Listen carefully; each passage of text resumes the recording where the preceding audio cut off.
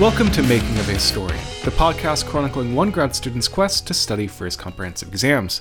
And today we're going to be continuing my remedial self-education in the connections between religion and politics in Britain in the long 18th century.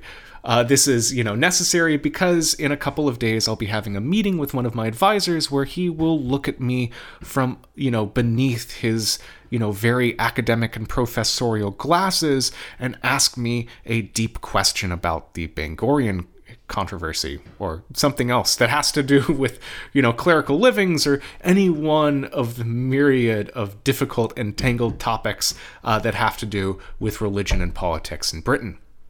And so today, I'm going to be tackling one of the big historiographical controversies about what it really was to be in the British state. And this is summed up with the idea of the confessional state. We can think about it like this. How different was the British state from the mainstream of the European ancien regimes? The old Whig histories had it that with the Glorious Revolution, Britain threw off the shackles of injustice and, inequality and had instead a perfect constitution that was self-regulating with all of the different stakeholders in society, with the lords and the commons and the king all balancing each other perfectly, without fault. This was in direct contrast to the states across the water, primarily France, who instead of a constitutionally refrained monarch who had to go to parliament for his money, who had to make appeals to the people, who had to be open and honest, instead of all of that, they had an autocratic king who, did what he would with the people's liberty and had all of these suckling lamprey-like ministers who cheated the people and made everything bad, really, really, really bad. After the French Revolution, of course, this criticism became even more trenchant, and the Whig historians had a really great inbuilt argument for why Britain did not have a revolution like France did. France had a revolution because the old ancien regime was bad. It didn't work. And Britain didn't have a revolution in the 18th and 19th centuries because it already had its revolution in 1688. And it was a glorious revolution that did not involve a lot of guillotines. It didn't involve any guillotines. They hadn't been invented yet. But it didn't involve a ton of killing. In contrast to this idea of the Whiggish state that was entirely different from that of states in the continent like, France or Spain or something, you have the idea mainly pushed by J.C.D. Clark of a confessional state that argues that Britain was much like an ancien regime throughout the long 18th century, that the big change did not come in 1688, but instead in 1832. In this podcast, I'm going to unpack both of these arguments and then make my own attempt at an explanation, which is kind of counter to both, which I'm excited about, because I have an original idea, which is what we're always looking for in this. So let's deal with the idea of Britain as a confessional state, as a member of the ancien regime. So in this view of the British state, the monarchy is held up by not just its relationship with Parliament, but also by its relationship with the Church. Of course, we should look to the tradition of Tory political philosophy, which says that the entire point of the state is to hold up this connection between the king and the church. The king is somebody who is divinely appointed, and it is our responsibility as subjects to be obedient to the king, and also to go to church and do all of that confessional stuff that you do there, like taking communion and, obeying everybody and having parties and whatever people do at church. And there's a lot of compelling evidence that says that this confessional state really did continue on in the 18th century, that it wasn't destroyed by 1688 at all. One of the big things is that there seems to be a lot of political weight to party politics in the era. Whigs and Tories, as I mentioned last episode, had a lot of stuff to do with what we might consider kind of abstract theological discussions about whether or not people should obey the state one of the big moments here is something called the crisis of the non-jurors. After 1688, we have a problem. People have to make an oath of allegiance to the king. I mean, it's just one of those things that people did in the early modern period. But this might trouble religious people who had already taken an oath of allegiance to a king who kind of left in dubious circumstances. The solution that was offered was to make people swear an oath of allegiance to the king, saying that he was king de facto rather than de jure. He was just going to act like the king and, I'm going to swear an oath of allegiance to that, and I don't really care about whether or not he's really legally the king. It was a dodge. And there were people who accepted that this was a dodge and said the oath anyway because they didn't want bloodshed. But then there was a small but significant number of church people who did not accept the dodge, and they refused to take the oath. They were booted out of the church and set up a big schism. They're called the non-jurors because swearing the oath was juring something. And they kept on having services and communions and stuff all up into the 1780s. And during what's called the Whig Ascendancy, which is basically around, 1715 to, let's say, 1760, when the Whigs were making claims to the nation about why they should rule, when people said, hey, look, Whigs, you're just sitting around, taking all the good government jobs, getting lots of money, and not doing a ton of stuff, they would point their finger squarely at the other side, and they would say, if it's not us, then you want the Tories? They are just non-jurors. They don't even support the Hanoverians. They're not proper Anglicans. They're going to, smush dissent and welcome over the Stuarts, and everybody's gonna be very unhappy if you get them. And so part of the central thing of this Whig political ideology was its opposition to the Tories' political beliefs, even if they caricatured them. The Whigs, on the other hand, were also had a political philosophy that was deeply enmeshed with religion. They had an openness towards dissent and toleration, even though, by definition, dissenters could not actually be MPs. Just a small example of this, Whigs might be fans of what's called occasional conformity, a way that people figured out how to loosen out the restrictions that the state had made on non-Anglicans. So the ideal here is that if you just went to an Anglican church and took communion once a year, you were good. You could go to your dissenting communions every week. You could go to your chapel and be a Baptist and have your own organization over there, as long as once a year you came to the Anglican church and took communion. This didn't, satisfy dissenters' other problems, but it was a way of, loosening the bounds that had been, hurting them for a while. Another thing which suggests that Britain might be a confessional state is just how important the church is for local administration. I mean, if you look at a map of Britain at the time, the, administrative unit is the parish, centered around a church. And it's not just a symbol. In fact, the people of the church, the clergy and the church wardens, were central parts of local administration. Local administration was super important in the 18th century. Britain had a really, really decentral state where the locality had a lot of leeway with not only running what we might think of municipal things like provisioning aid to the poor, but also in carrying out justice. Most of these offices were carried out by people called justices of the peace. And there weren't enough people who wanted to take on this time-consuming, difficult, tricky, and unpaid role. And so increasingly in the 18th century, justices of the peace were drawn from the ranks of the clergy. I think that the number is about 1 in 9 JPs were members of the clergy, and these clergy members turned out to be some of the most active JPs out there. Clergy made up a ton of magistrates and church wardens, and all of local government, was just, you would look at it. If you went to local government in Britain in the 18th century, it would often take place in a church. You would have clergy members sitting in the actual legislative councils.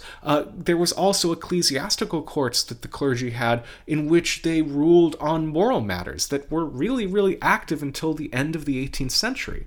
And also, they were central to the political and religious calendar, which served as some of these symbolic knitting together of the political nation. It was at the church that people went to ring the church bells on the king's birthday and on Guy Fawkes Day and on Christmas. It was the church that people went to hear sermons that, talked about what politics was. The church was a central facet of daily life and political life. In this model, the big change does not happen in 1688. It happens in 1828 with Catholic emancipation and the repeal of the Test and Corporations Act, and in 1832 with the Great Reform Act. I don't want to go into this because it's a different kind of story. Suffice it to say that the idea is that the House of Lords and the Tories and the bishops kind of wash their hands of the confessional state, and all of a sudden it crumbles, leading to something new. Nobody really believes this anymore, nobody that I've met anyway, but it's an idea to keep in mind. And then there's the other side of the argument. I mean, of course, there's the Whig view that sees this new kind of constitutional state in 1688 wiping away the slate clean, but nobody believes the Whig view anymore. Instead, I want to talk about the idea that even though the church was deeply enmeshed in daily life, it was, getting less and less enmeshed, that it was having less and less power. So a lot of people see the church as moribund. There's a bunch of problems that come into it. People think that the clergy were not really that involved. There were problems with people having multiple livings, which meant that a clergy member would be, the clergyman of both one parish and another parish, drawing on both salaries. This was a problem, of course, because they couldn't, very well carry out the duties of the clergy in both places. There was also worries about, just kind of the dryness of 18th century religious life. There wasn't a lot of, hymn singing and dancing, and it wasn't the mega church that people might be familiar with today. It was all kind of spare. It was not really all that decorated. There was this idea that the clergy were not super involved in the day-to-day lives of people. A good example of this is one of the great diarists of the 18th century, Parson Woodford, who, even though he's a parson, spends his time not talking about religious matters or, whatever you expect a parson to do, but writes beautifully about how much he eats and, how he hangs out with people in the inn and drinks beer and goes dancing, and he's a very fleshy kind of parson. Another way in which we might see this happening is that British identity is increasingly not formed by this sense of parish belonging. It's not formed by a sense of being a member of an Anglican community, but instead it's an identity based around military successes of the British nation, of the Scots and the Irish and the Welsh and English out in places like Gibraltar and North America. And this has the benefit of including everyone. There's a ton of dissenters out there. There's a ton of people who are Protestants but who are not Anglican. And this new idea of a aggressive Protestant militaristic nation includes everyone. And then there's another view which we might think of the practical financial view. The British state is not, a state of churches, it's a state of money. What matters isn't that people go and take communion or, care about their clergymen, but instead that people pay their taxes, because it's the taxes that get the ships and the guns that fund the wars that allow the people to have the military victories that then give them a sense of this new kind of British identity.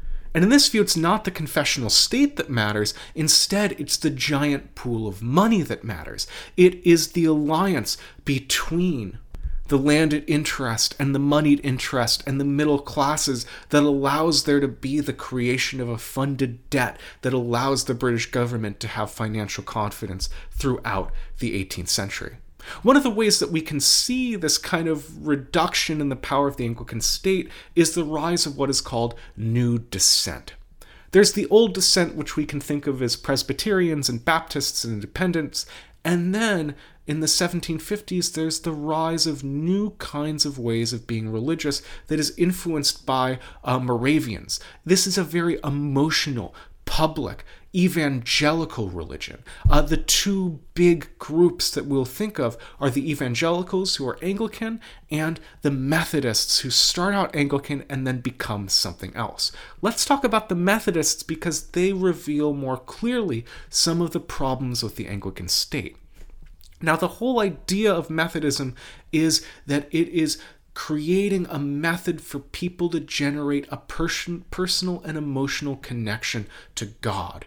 They do that through having an intense organization. People get together in bands that then elect representatives who go off to local groups. These local groups then elect members who go off to regional groups. These regional groups then meet every year at annual conferences that talk about important subjects. Within the bands, people have, prayer meetings and sing hymns and confess and talk about their spiritual problems.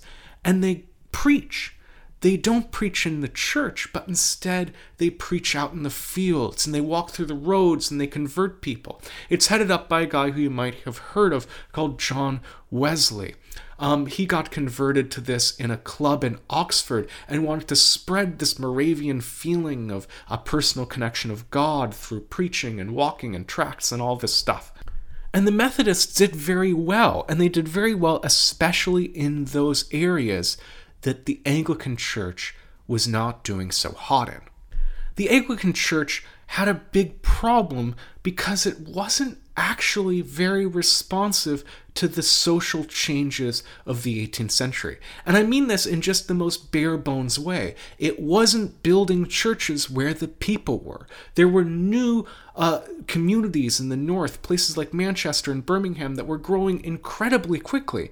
And there were not a ton of churches there. There was also not a ton of political representation there.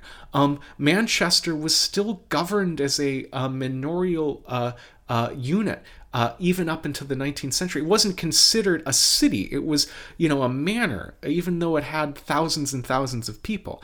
And similarly with the church, it was not given the kind of, deep church penetration that you would expect from a huge city.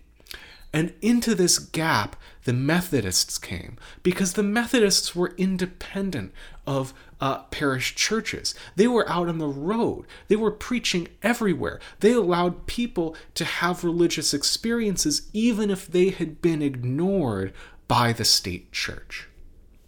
And this leads to my view of what happened, of my view of why maybe this confessional state started to decline. And my view is that the confessional state was organizationally inefficient. It was powerful because it was part of the state, but it was inflexible, which meant that it was resistant to the kind of innovations that would allow it to change in the changing economy and demographic situation of the long 18th century. It was this inflexibility that meant that it was slow to take up like hymn singing, and it was slow to build churches in places where people were, and it was slow to respond to the changing evangelical revival that made people experience religion in a different way. And this was because of practical organizational matters. The big moment for me is, in fact, the Bangorian controversy. This is about the Bishop of Bangor, Benjamin Hoadley, who in 1717 preaches a sermon to the king in which he says that, guess what? God doesn't care about the church. He just wants people to believe in him and worship. Your choice of church doesn't really matter. This freaked out Tories a ton, and Tories in the Convocation, which is kind of like the church parliament, started freaking out about Benjamin Hoadley, and it was a big embarrassment, and people were worried that this revolt of the clergy would lead to wider political problems. And so what they did is they shut down the convocation of the Anglican Church. This meant that the Anglican Church did not have a representative body. It didn't have a place for its members to meet and talk and gain some sort of political consolidation. It didn't have a method of people to consistently communicate with the Parliament and with the state to deal with its needs. And this was a problem because it was a state church, and it needed the state to make big changes. To get a new parish needed an active parliament. To get funding for the church above and beyond what was paid by the tithe and, the conventional ways of getting money, you needed parliamentary help. And so as problems came throughout the 18th century, as would come in any time, the church was slow to take them up because it demanded a crisis for it to get on the docket in the parliament. And so it was hamstrung. But I do not mean at all that it was defeated. It remained incredibly powerful. It remained the biggest game in town. It remained the church where most people experienced the big moments of their lives. But when we look at this from an organizational perspective, we can see it as an example of organizational innovation in niche industries. So there's a great paper in organizational sociology about the craft beer movement. The big idea here is that in the 50s, 60s, and 70s, there was a huge amount of consolidation in the beer industry. This is what you might expect if you read a guy named like Alfred Chandler. You get consolidation of mass market production because of economies of scale and scope. But the weird thing is that in the 80s and 90s and, up to now, you get an increasing number of small companies at the margins. The idea is that they're filling out an ecological niche the same way that certain animals might feed on particular kinds of lichen in the forest. Big industry is not able to satisfy all of the needs of consumers, and so smaller groups arise to capitalize on this. In the same way, the Anglican Church was the biggest game in town, but it wasn't flexible enough to reach out into all of those places in which it was needed, and so there was room for organizational innovation at the margins, which is why you see the New Dissent having so much success in the places that the Anglican Church could not go. And this fostered a bunch of organizational innovations that became, very, very central to what religion was in the 19th century. The Anglican Church, in losing out on these organizational innovations, lost out on getting the zeitgeist. So it wasn't that, the clergymen were lazy. It wasn't that there was some kind of ideological and political, mass that kept the Anglican Church closely wedded to the state. It wasn't any of these things. It was simply a matter of organizational innovation. The Anglican Church was hamstrung from innovating. It was hamstrung from the kind of controlled entrepreneurship which is the only way for large organizations to survive. Because of this, it allowed the rise of other organizations who then started to appeal more and more and more to the populace, which led to it being less and less important to people. This does not mean that it stopped being important. It just means that it went from being the only game in town to being one game in town of many. Thanks very much for listening to Making of a Historian. Thanks to Duncan Barton for the image, and congratulations on being unemployed, man. You now buy all the drinks. And thank you to Jonathan Lear for the music. If you like the show, rate and review us on iTunes, share us on social media, send me some kind of message, buy me a beer if you know me, play a video game with me, do any of these things. Thanks very much for listening, and I will see you guys tomorrow.